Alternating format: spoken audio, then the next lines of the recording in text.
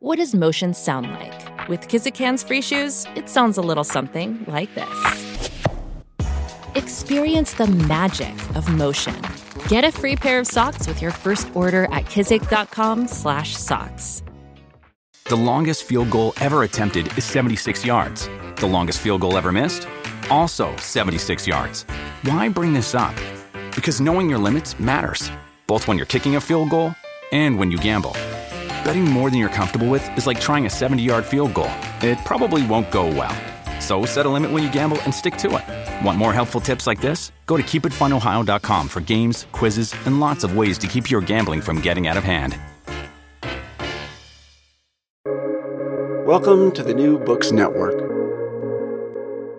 Hello, everybody, and welcome back to New Books in Science, a podcast channel on the New Books Network. I'm Galina Limarenko, doctoral candidate in neuroscience with a focus on biochemistry and molecular biology of neurodegenerative diseases at EPFL in Switzerland, the host of the channel. Today we'll be talking to Laurie Winkless about her book, Sticky, The Secret Science of Surfaces. In Sticky, Laurie Winkless explores some of the ways that friction shapes both the manufactured and natural worlds, and describes how our understanding of surface science has given us ability to manipulate stickiness down to the level of a single atom. So do we really understand this force? Can we say with certainty that we know how a gecko climbs, what's behind our sense of touch, or why golf balls, boats, and aircraft move as they do? Join Laurie as she seeks out to answer the answers from experts scattered across the globe, uncovering a stack of scientific mysteries along the way. Well, Laurie, welcome to the show. Thank you. It's so nice to be here. Well, as we are living through the times of the global pandemic, I was wondering if you could start by reflecting on how has it affected you and your work, and maybe some main takeaways that you have gathered from this experience. It's an interesting one. I definitely didn't think I would be finishing and publishing this book in a pandemic. It has had an impact on how the book came together, to be frank. It meant that I couldn't travel as easily to visit scientists and engineers at their places of work, which is really what I enjoy doing. So that was a real shame, if I'm honest. I live in New Zealand now, even though you can probably tell by now that I have an Irish accent. So that's been tricky, being so far away from my family definitely had an impact on my kind of mood or mental health, I suppose, in the final stages of writing the book. My husband and I live here, we've lived here for 5 years. But one thing that I found kind of quite surprising about the pandemic and interviewing people in a pandemic was just how keen people were to chat. Everyone was really stressed and anxious and worried, of course. So when I started approaching people, about speaking to me about the book, for the book, I should say, they almost always said yes. And that has happened previously, but it was definitely noticeable how keen people were to speak to me and to talk to me about their work. So in a way, perhaps that was a benefit. I don't know. But I definitely got interviews with people that I didn't expect to get interviews with. So maybe that's a plus. The lack of travel was definitely a challenge. And, I had so many plans as to places I wanted to go and see. And that also had an impact then on what specific topics I could really delve into, particularly in the later chapters, because a lot of the book was written before the pandemic. So yeah, it definitely had an impact on some of my kind of broader plans about the subjects that I'd cover. But I am really happy with the finished product, and I am really happy that I got to interview so many incredible scientists and engineers and artists and historians for this book. That was something I really wanted to do. It was a real priority for me from very early on in the planning processes.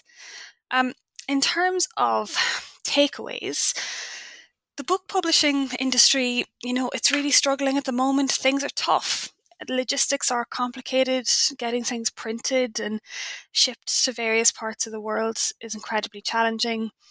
Lots of bookshops weren't open for huge chunks of the last 2 years. So I think the publishing industry's had a pretty tough time. But I am very grateful that we managed to actually make this book happen. I first came up with the idea of it 5 years ago, so it's been a really, really long time coming. So I am really grateful that we somehow managed to turn the first draft into a real book, in 12 months. And before we get into this labor of love, can you tell us more about yourself? Sure. So as I mentioned, I'm Irish. I am a physicist by training. So I attended Trinity College in Dublin, which, if any of the listeners have ever been to the city, it's the university right in the middle of the city, beautiful old campus. So I studied for a double mod, a physics degree with astrophysics. And I'd always been interested in space. I've always been interested in science, to be honest.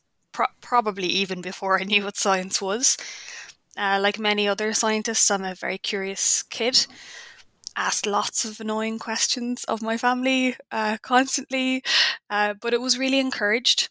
I feel very lucky that both of my parents were incredibly enthusiastic about my interest in science and engineering.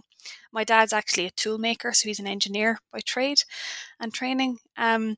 So I was in a very welcome, my interests were very welcomed and encouraged at home. And I think that stood me in great stead because it never felt like things were out of my reach or, that physics might not be for me or whatever. So always wanted to go to this university, Trinity College. I got there and then during my degree, I actually got a scholarship to the Kennedy Space Center in Florida, which was just a incredible experience. It was an Irish government kind of scholarship where I spent a summer there working and studying at the Kennedy Space Center with a group of, I think there were 14 of us in total. And that was just amazing. And it really made me realize that as much as I love physics, something I wanted to do much more of were kind of hands-on experiments. My degree thesis was using space telescope data. So there's nothing kind of tactile about that, there's I'm just processing data at a computer. Whereas actually I kind of realized that I really enjoy using my hands and I really enjoy, being in the lab, physically being able to build and make and test and touch things.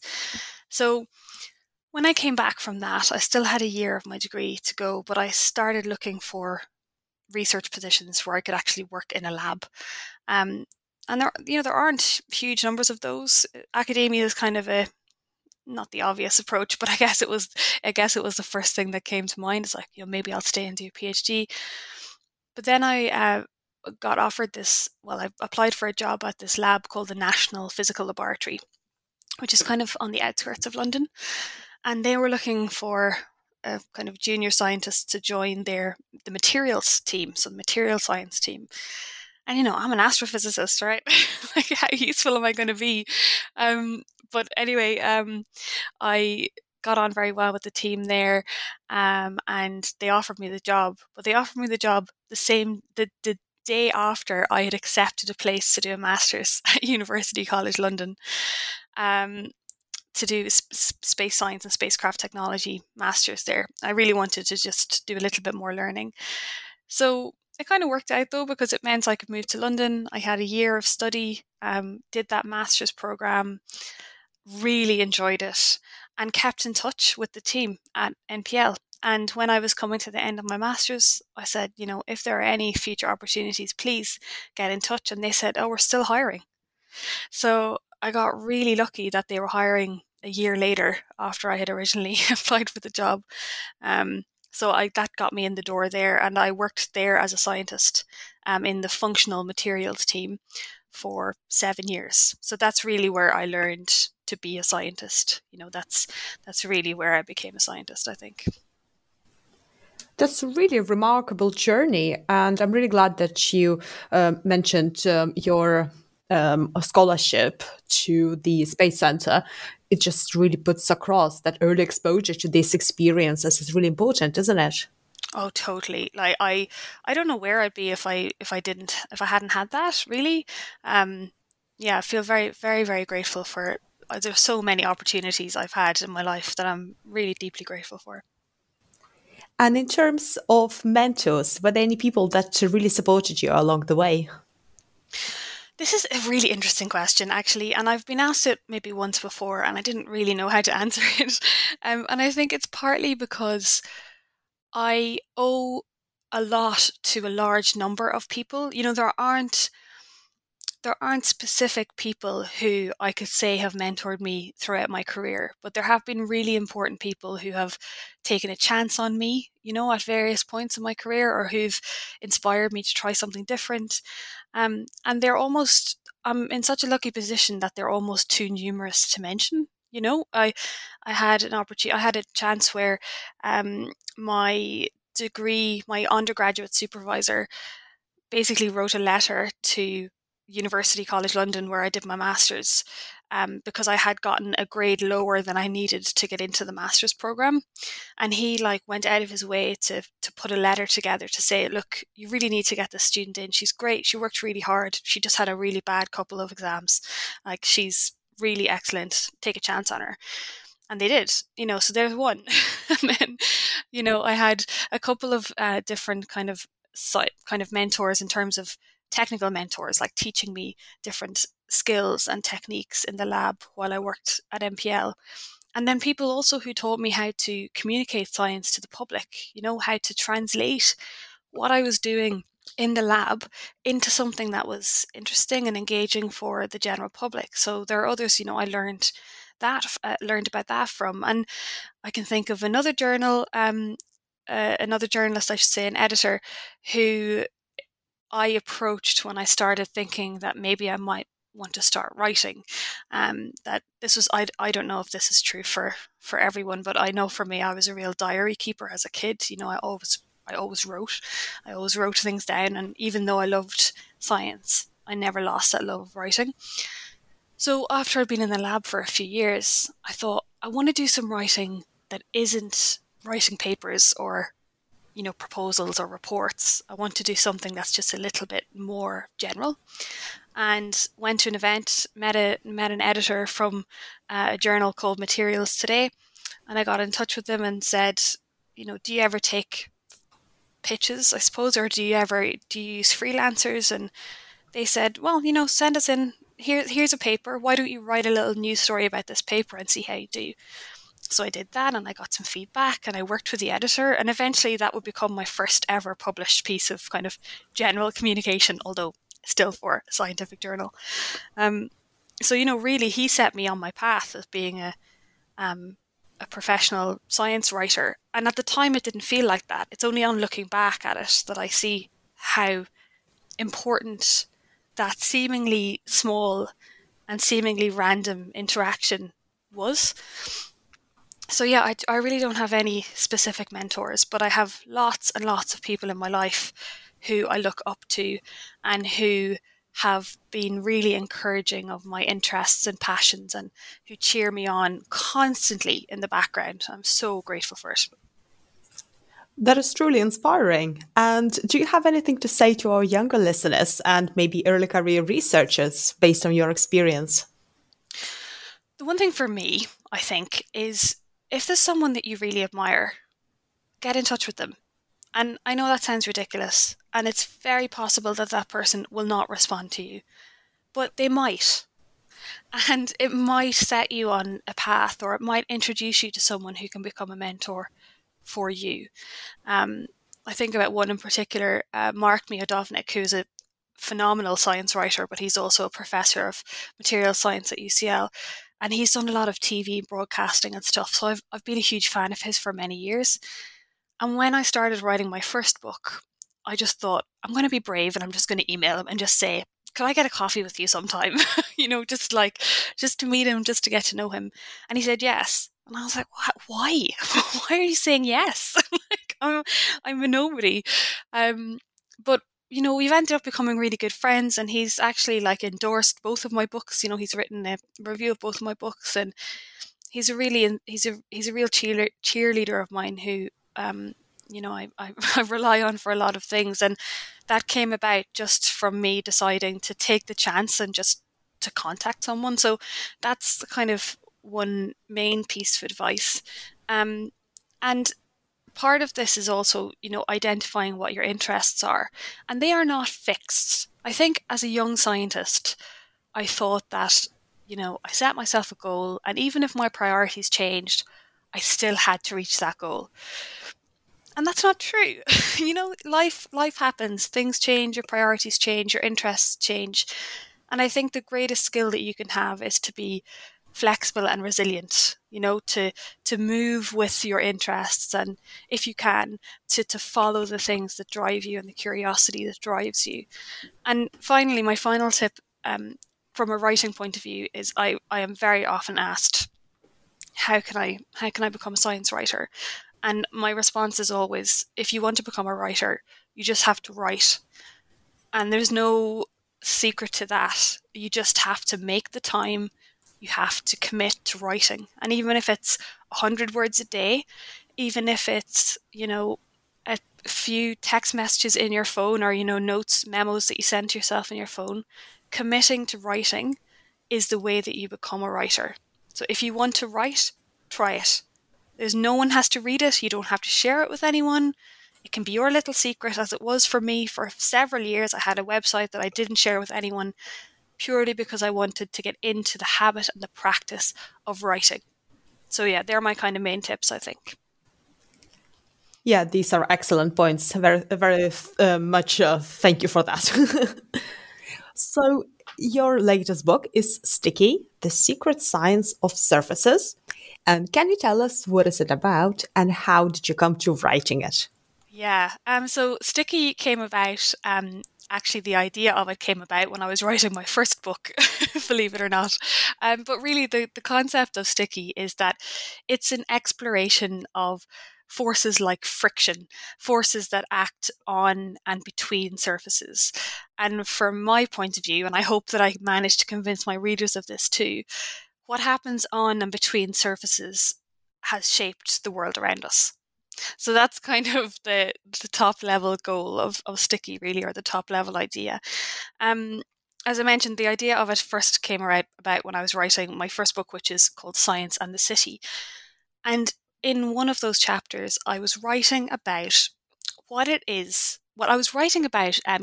Sometimes in the autumn, you'll see, or you'll hear announcements on the train system, and they'll say, oh, there are leaves on the line, so the trains are going to be delayed. And I remember at the time I was living in London, and hearing this just felt like such a silly excuse. It was like, you've got these massive trains. How are they being defeated by some leaves? So in Science in the City, I wrote a little bit about the science of what actually happens when those leaves get compressed onto the rail line and become this very, very waxy, very slippery surface. They really do defeat trains. It's not an excuse. The train wheels can't get a grip on the steel track. So I wrote about that, and it was interesting. But then it kind of just stayed in my head, this idea that, something as normal as friction, something as important as friction, is also something that we mostly kind of ignore or take for granted. So that was the kind of beginning idea. It was like, wow, friction is actually really important, and we either think nothing about it at all. We've all had science classes where we say, like, oh, just ignore the friction. Don't worry about friction in this calculation. So we kind of like ignore it entirely, or we use it. We rub our hands together when we get cold, and that we know that generates heat, or we use it, the way that our car tires are designed, that is to manipulate friction, is to take advantage of it. So it's kind of one of these things that is so fundamental to the world around us and how we interact with the world around us that it's rendered almost invisible. So that was kind of I got that little nugget in my head, which started off with thinking about why trains can't move on lines that have leaves on them, and it turned into this exploration of a whole range of different interactions on and between surfaces. Oh, yes, you're absolutely right. And this is such an excellent, really beautiful example of something very, very everyday, but still so complex, isn't it? Yeah, incredibly complex. Like, honestly, I think I kind of knew that friction was complex before I started writing the book. And I had done, when I was working at MPL, I had done various uh, research projects where I was looking at hydrophobic and low friction and high friction surfaces. I had actually done measurements around that. So I kind of knew it was complex, but I don't think I realized quite how complex it is. And it also made me realize why there hadn't been another popular science book written about friction. Just the scale and the complexity of it became pretty clear pretty early on. So let's delve into some of the science that you cover in your book. And shall we start from the very basics? So, what does sticky and slippery mean? Great question. The thing about these two words are that they're words we use all the time, right? We use them every day. And I think if you ask people what they mean, or for an example of a sticky surface or a slippery surface, they'll be able to give you examples, but those examples might vary quite a lot, actually. So I asked on Twitter one day, if I said, to describe something as that you think of as sticky, what would you say? So, there were different mixtures of people talking about, like, honey. Honey is quite a sticky liquid, or post-it notes, maybe they're sticky. And slippery surfaces might be something like maybe ice or a frying pan. So everyone kind of has an idea in their minds of sticky or slippery surfaces. But the truth is that in the world of science, those words have no meaning. There's no metric for stickiness. There's no metric for slipperiness. Not really. It's not something like, we've got a metric for how much something weighs or the density of something, right? So we have metrics for that. We can measure those things. We can put numbers on them. But there isn't a scale at which sticky is at one end and slippery is at the other end. That just doesn't exist. And that was partly why I called the book Sticky, because I liked this weird juxtaposition of a very commonplace word and people's ideas around what it means, and the absence of that word in the scientific literature.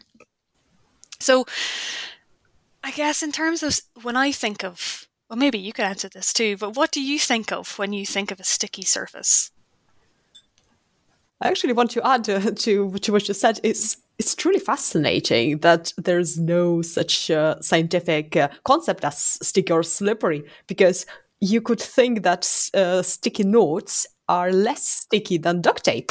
So there should be such a concept, isn't it? Yeah, that's true. And I think if you zoom in a bit closer, like you've just done, if you look at specific products, you can definitely identify, what adhesives, for example, that are less sticky than other adhesives. So yeah, you definitely can think of post-it notes as being a pretty easy to break adhesive, or you can very easily remove a post-it note from a surface. That's why they work so well. Whereas, like you said, you have duct tape, which will stick on really, really tightly. So you can think of different glues, different adhesives as having different levels of chemical bonds or different bonds that they can make with surfaces. And I guess you could put those on an approximate scale. But really, if you're trying to think about what's actually going on between the molecules within the adhesive and on the surface that it's interacting with, the ways that we can kind of quantify those interactions are pretty limited, in fact. So adhesive testing. So if you want to understand how well a particular adhesive product, say a duct tape, how that will perform, you have to test it in a way that reflects how it will be used in real life.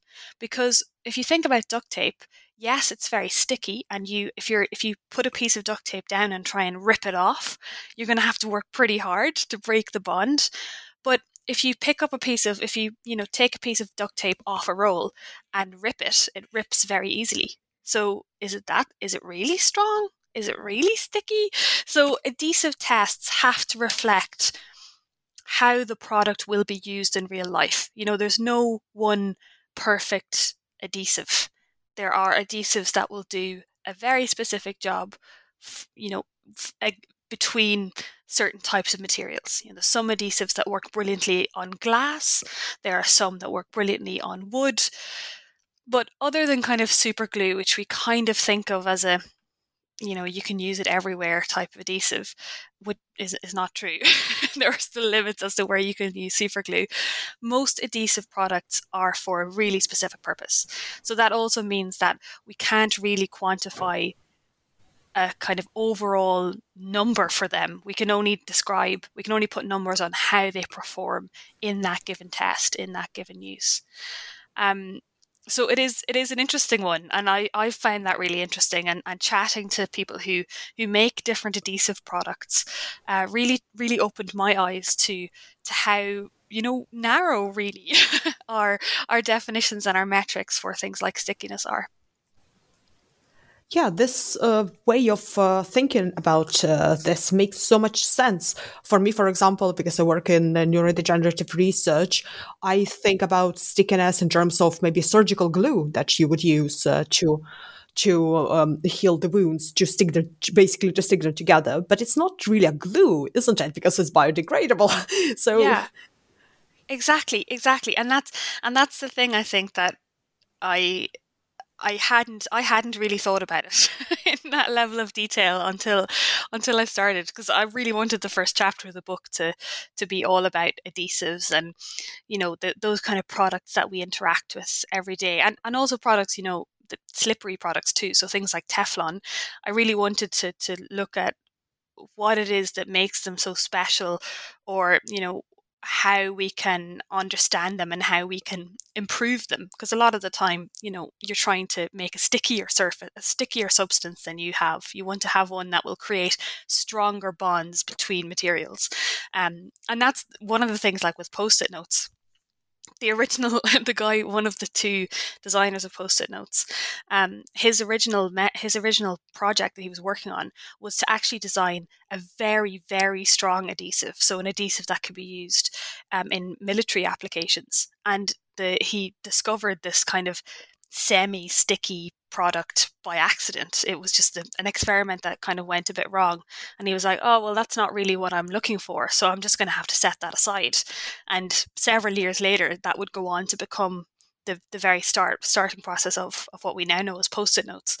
So, understanding glues and adhesive products, and even paints and things, anything that interacts with surfaces, there are lots of metrics around their performance, but they're always around how they are used. There's no one way that we can define everything about their performance in one number. So you introduced us to this new term, the tribology. So can you describe what does it mean? So tribology is quite an old science, really. It's the science of friction and lubrication, or rubbing and scrubbing, as it has been described in the literature, which I really like.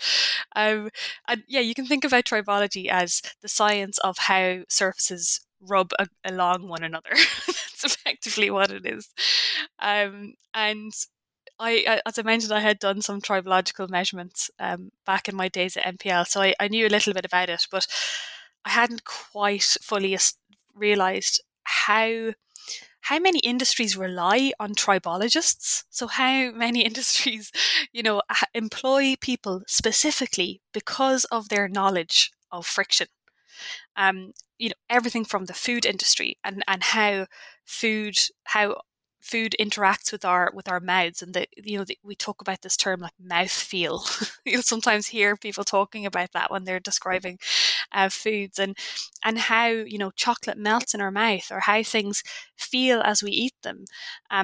That's all defined by frictional interactions in many cases. So a lot of and how things flow is also defined by frictional interactions. So in the food industry, tribology is a really big thing, and I did not think about that. But tribology is also a really big thing in industries that are related to kind of mechanical systems or engines. Anywhere that things are moving along one another or rotating around one another, anywhere you have moving parts, you're interested in friction. Usually you're trying to kind of minimize the friction, or to try and control the friction, make it as kind of consistent as possible. What you don't ever really want is for a machine to have moving parts that work for a while and then get slowly less and less reliable. You want to keep that friction consistent. And usually tribologists are involved because they will be defining what compounds we could use to kind of control that friction, what lubricants. So lubricants are materials that sit in between two moving surfaces and make those surfaces easier to move relative to one another. And there are lots of different compounds that can have those properties.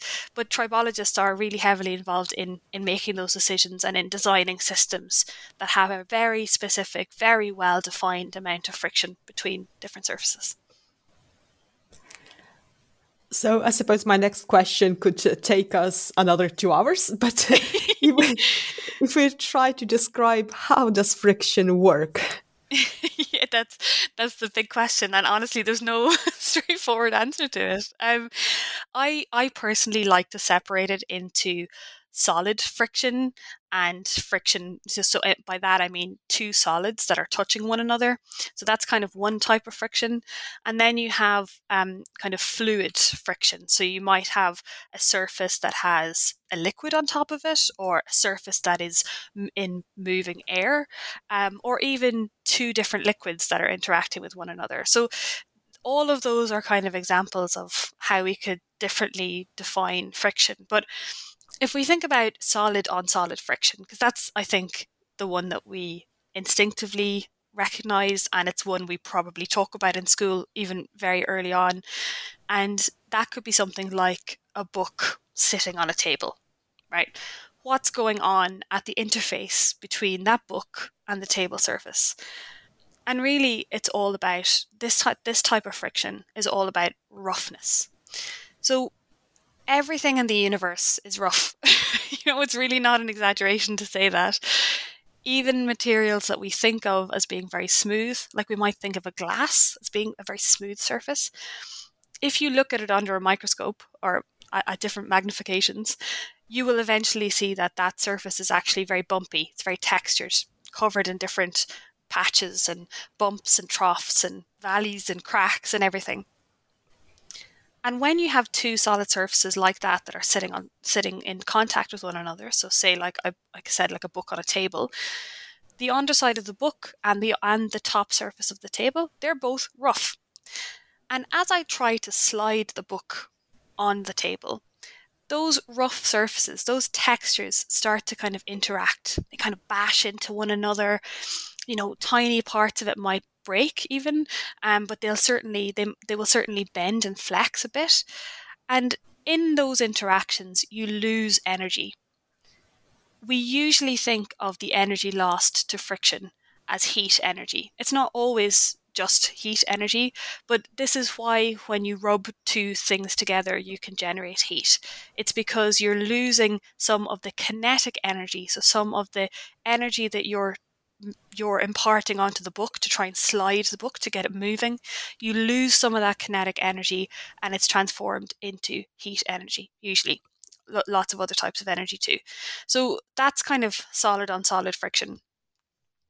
When you've got surfaces, say like a solid with a liquid or a fluid flowing over it, then you start thinking you're still thinking about energy loss, really, but the type of energy loss that you get is a little bit different. So on things like aircraft that are flying through the sky, you'll have something like skin friction. So that will literally be related to how the air molecules bounce and flow and move around the surface of the aircraft. Some of the molecules that are closest to the surface of the aircraft will actually be stationary.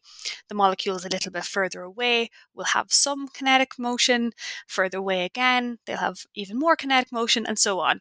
You can kind of think of it like you're trying to push your way through a really busy railway station.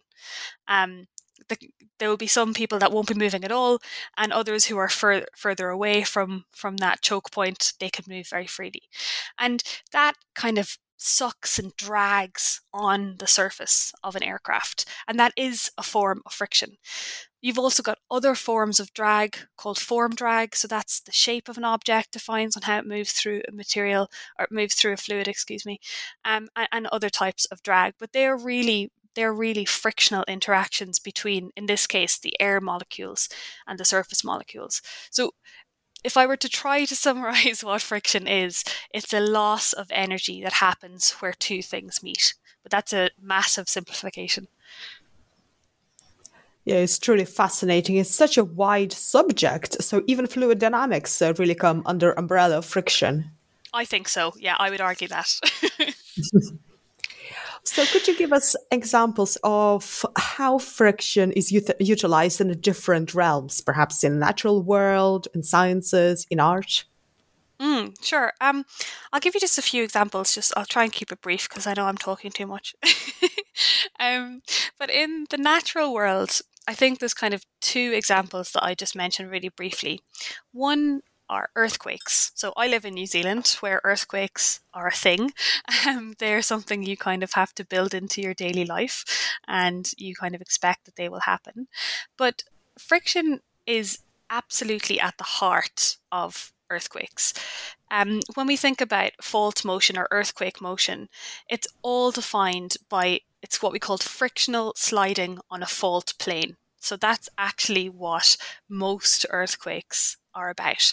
It's about two pieces of rock or a fractured piece of rock that, because of the stresses and strains that are generated by plate tectonics, but also by other motions deeper within the Earth's crust, because of that motion, rocks are under this constant stress and strain. And if they break and start to move along one another, that's an earthquake. So this is frictional sliding on a fault plane. So friction, we don't have earthquakes without friction. And this type of friction is really interesting too. It's called stick-slip friction. And what it means is that sometimes the two surfaces, so in this case, the two rocks, they will be stationary because the stresses are building up and building up between them, but the rock's not moving. And then suddenly it will jerk forward, and the stresses will build up again over time and jerk forward again. So you get this zigzag, this stick slip. So that's actually a type of friction that we see throughout. There's lots and lots of examples of that in the natural world, but for me, earthquakes are the key example. So I gave them a whole chapter in the book. The other one is ice, and what it is that makes ice so slippery or to have such low friction. That defines a lot of how things melt. For example, we see those interactions in glaciers, particularly at the moment where we're seeing a lot of glacial melt.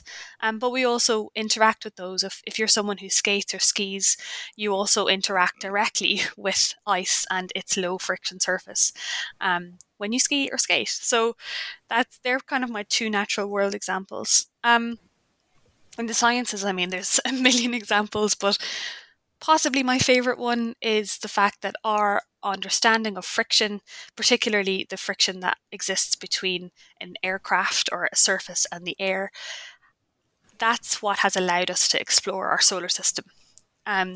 If we had not found ways to understand how objects move through the air at incredibly high speeds, we could never have broken the sound barrier. And if we hadn't broken the sound barrier, then we would not be able to leave our Earth, really. And we also would not be able to deliver objects, spacecraft, landers through atmospheres onto other planets. Because the interactions between those objects and the air around them, they generate huge temperatures, generates massive amounts of heat. And all because of friction, nothing else, purely because of friction between the air molecules and the surface itself. If we had not understood those things, if we could not have designed materials to withstand those forces. So that's possibly my favorite example. I don't know. I actually had a really good example from an email. It's not included in the book at all, but someone read the book. He is a researcher at I think it's Johnson and Johnson, one of those big kind of companies, and he makes contact lenses. And the reason he emailed was because he has been measuring friction his whole career, really. And I hadn't quite thought about this, but the interaction between a contact lens and the inside of your eyelid, it has to be very smooth, right? You want very low friction between your eyelid and the contact lens. Otherwise, it's very uncomfortable. You think about what happens if you might get you get blisters on your fingers if you're rubbing things. If you're like me and you do lots of DIY and you're using sanding block, you'll quite often get blisters on your fingers because of the friction. But you don't want that to happen in your eye. So one of his research projects was basically, number one, to show that you can control the friction between those two surfaces, and number two, that that's really important for the comfort of a contact lens. So contact lenses have also been designed with low friction in mind. So there really are lots and lots and lots of examples of how friction and how important friction is in the modern world. Oh, that's such a great example about the lens, because that's exactly what I get usually. One out of 10 contact lenses usually does rub and bruise a little bit on the inside of the eye. It's incredible. Wow, interesting. And what about arts? So how do we use friction? Because thinking about perhaps chalk on a drawing board, so that's a kind of friction, isn't it, to be able to have this deposit? Yeah, and actually chalk is quite an interesting one, because chalk itself can kind of act like a lubricant. If you have ever drawn chalk on a chalkboard and then rubbed your fingers over it, it can feel very smooth. And that's because of the incredibly small, fine-grained nature of chalk. So it's very, very smooth. It's very, very small. So you can actually use it as a kind of a lubricant. But artists have been manipulating friction for millennia, truly. In the book, I talk a little bit about kind of ancient rock art and how our understanding of surfaces and of materials, so the use of things like ochre, which is basically just rock that's been ground up and mixed with other things, that allowed us to kind of make our mark on the world, to interact with surfaces on the world, using our knowledge of surfaces, really. There is a really famous example in an Egyptian tomb of someone actually manipulating friction, and this goes way back to how, there's always that question about how did the ancient Egyptians move things? How do they move these massive blocks of wood? And a lot of people now believe that the ancient Egyptians had a deep understanding of friction and lubrication. And what they realized was that if they added a particular quantity of water to sand, they could make sand much more slippery. They could make it easier to drag things over sand. And there's actually some evidence of this in a tomb. It's the tomb of Jehuti-Hotep, who was a provincial governor in Egypt, and there's actually some there's a mural on the wall that shows what we think is this process happening. So someone pouring liquid in front of a sled carrying a heavy stone statue. And when scientists have actually kind of tried to do an experiment that mimics this, a much smaller experiment that matches the scale of this one, they've seen that it would actually work. There is a quantity of water that, if you add it to sand, reduces the friction between a sliding object and a sandy surface. So not only does friction have a role to play in art, and surface interactions to play in art, so how paint is made, how and why it sticks to walls, chalks and ochres and how they interact with surfaces, but actually the manipulation of surfaces. So the understanding of friction has also been manipulated and used to create some of the greatest, pieces of monument that we have ever created as a race of humans. And I think these concepts were also applied for explanation of the walking rocks in some of the deserts, where you have huge boulders and then they move overnight and nobody knew how. Yeah, exactly. That's my understanding of it too, yeah. So thinking about materials that we use nowadays, can you tell us how do you make waterproof material? Oh yeah, that's a real good one. There's lots of different ways. The kind of the old-fashioned way, and it's still stuck around because it's quite effective, is to get a fabric like a cotton fabric, just a normal fabric, and coat it in some sort of waxy material. So this, you'll see kind of wax jackets. That's really what they are. They're normal fabric, but they've been coated in this wax. And what the wax does is that it effectively repels water. Um, you what waxes and other polymers really are very, very long chains of hydrogen atoms that are bound to carbon. And that doesn't leave any groups for water to interact with. So water is a fascinating material or material in and of itself. As you might know, and some of your listeners will know, it has a strong dipole. And what that means is that its electrons are not quite equally balanced in the molecule. You've got two hydrogens and one oxygen, and the share of electrons isn't quite symmetrical. So it's always keen to interact with other materials. It's always keen to bond to other materials. But things like waxes make that very difficult because they don't offer any groups for water to bond with. And there is a way to measure materials and define how waterproof materials are. So obviously this is something we've talked about a lot. It's how do we define, how do we measure things like stickiness and slipperiness? But there is a real metric for that, and it's called the contact angle. And it's also a measure of something called surface energy. There's all these different terms, but effectively what you do is if you want to see how waterproof a material is, you put a droplet of water on that material, and then you measure the angle that the edge of the water droplet makes with that material. So on something that we consider hydrophilic, and what that means is that it loves water, it attracts water, and what you'll see is that the droplet won't just sit there like a beautiful round sparkly thing. It will spread out immediately. So the water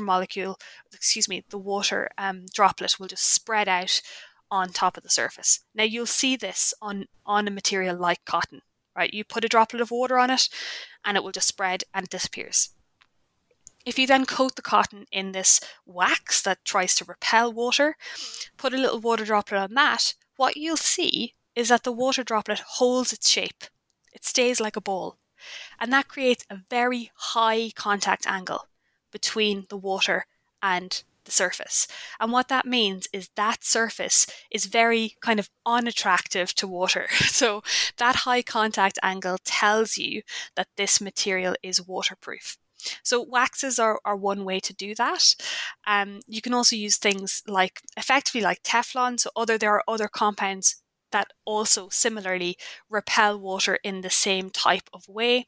So, Gore-Tex and things like that we see lots of raincoats being made out of, they are designed specifically to have that really high contact angle with water.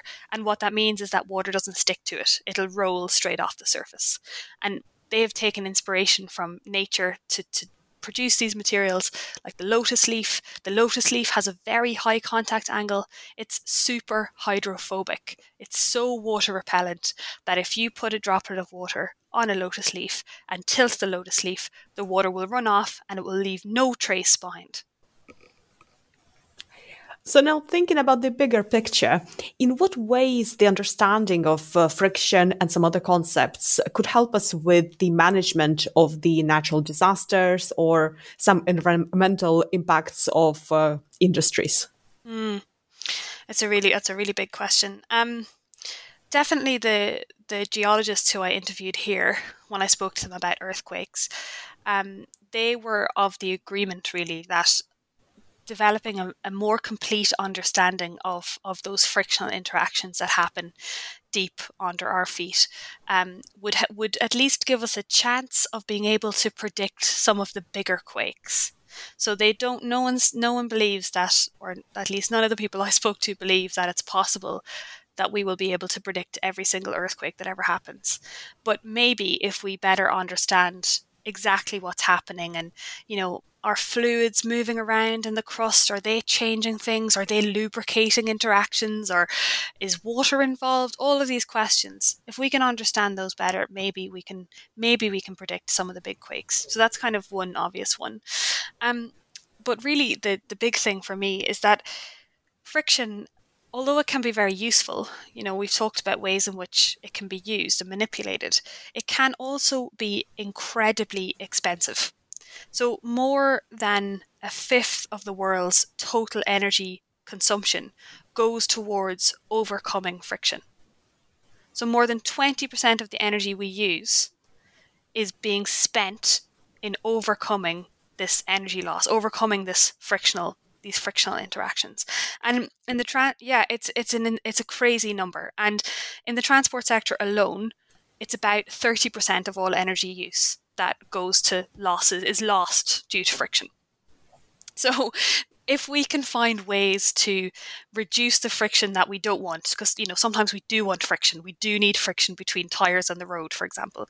But if we could reduce some of the energy losses that we get from friction, that could make a huge difference to our energy footprint and the amount of fossil fuels that are being used. Like one example, I'm saying this now because I've just been tracking a package that I'm waiting to arrive from Ireland. About 90% of global trade happens by sea. So if we could find a way to reduce the amount of drag that these big container ships experience as they move through the water, maybe we could use low friction coatings. That would reduce the amount of fuel that they use in shipping our stuff to us. So they're the kind of obvious ones, well, not the obvious ones, the really big ones from my viewpoint. But the other thing is that we also need more sustainable lubricants. So a lot of the lubricant materials that we use are byproducts of the fossil fuel industry. So we need to be looking for greener, more sustainable lubricant materials that will help us to continue controlling friction into the future. So what discoveries along your journey to writing your book, Sticky, surprised you the most?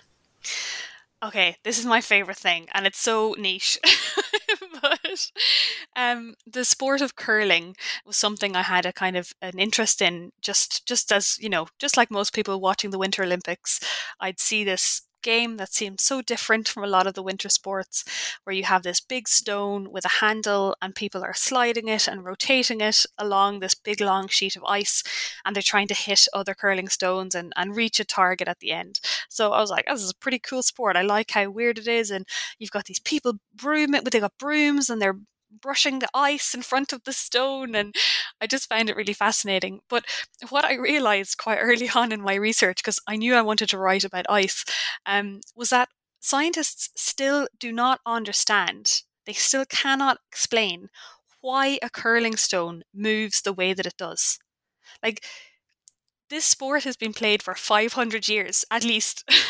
And it's only in the last kind of decade and a half, really, that people have started to design experiments and to try to understand this interaction, because a curling stone just doesn't move in a way that makes kind of instinctive sense. So an example I give in the book is, if you slide an empty bottle, please, so that you don't spill anything, along a table, if you slide it in a straight line, it will travel in a straight line. If you slide it so that you are rotating it clockwise, what you'll see is that the path of the bottle will kind of curve, and it will curve in a clockwise direction.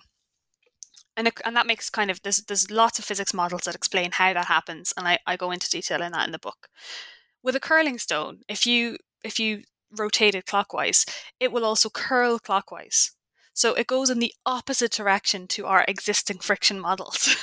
And I just found this really fascinating. So speaking to scientists, kind of both sides of the debate, because there are kind of two competing theories at the moment, speaking to both of them and talking to them about, why they think the other one is wrong, that was a real joy.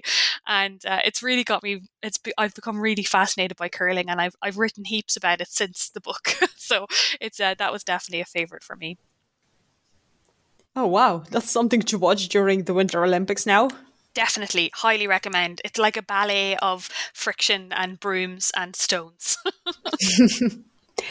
And if you could have any characteristic that could be sticky or slippery in any definition that you would like that animals use, which one would you like to have? Oh, it'd have to be the gecko. I would love to be able to climb surfaces as easily and skillfully as a gecko. And the gecko gets in a whole chapter to itself because it's the way that it does that. Its climbing superpowers are so incredibly complex, astonishing results of evolution. That'd definitely be my superpower. Imagine being able to scale tall buildings. How cool would that be? I think it's a great new hero for next comic book, Woman Gecko. Yeah, absolutely. Why not? Gecko girl. Well, we've taken up a lot of your time, so can you tell us what are you currently working on and what will be your next project? Oh, that second one's harder to answer. At the moment, we're speaking just before Christmas, so I'm looking forward to having a nice long break over the holidays. Sticky is coming out in the US in February and in the rest of the world in March. So I still have lots of book related things to do in the coming months. But I'm mostly just kind of back to my normal work, which is a lot of science journalism, interviewing scientists about their work. I also work with some research labs and engineering companies on big projects, big communication projects as well. So that's kind of the main thing. I haven't yet had an idea for a third book. I have the very, very, very early beginnings of an idea, but I'm just gonna take a little bit of time off, I think, and we'll see what comes out at the end of that. And where can our listeners find more information about your work and also your book? Probably the best place is my website, which is lauriewinkless.com. I'm also on Twitter a lot. I'm always on there. So my handle is at Laurie_Winkless. So they're probably the two best places. And the book, so Sticky is being published by Bloomsbury, and they're a big publisher, which means it should be widely available anywhere the books are sold. And as someone who really loves her local bookshop, I would really encourage your listeners to think about supporting their local bookshop and getting them to order in a copy of Sticky if they haven't already got it in stock. But of course, it's also available on all the big platforms too. Well, thank you so much for joining me today and for keeping everybody glued up to their headphones. You're welcome. Thank you so much for having me.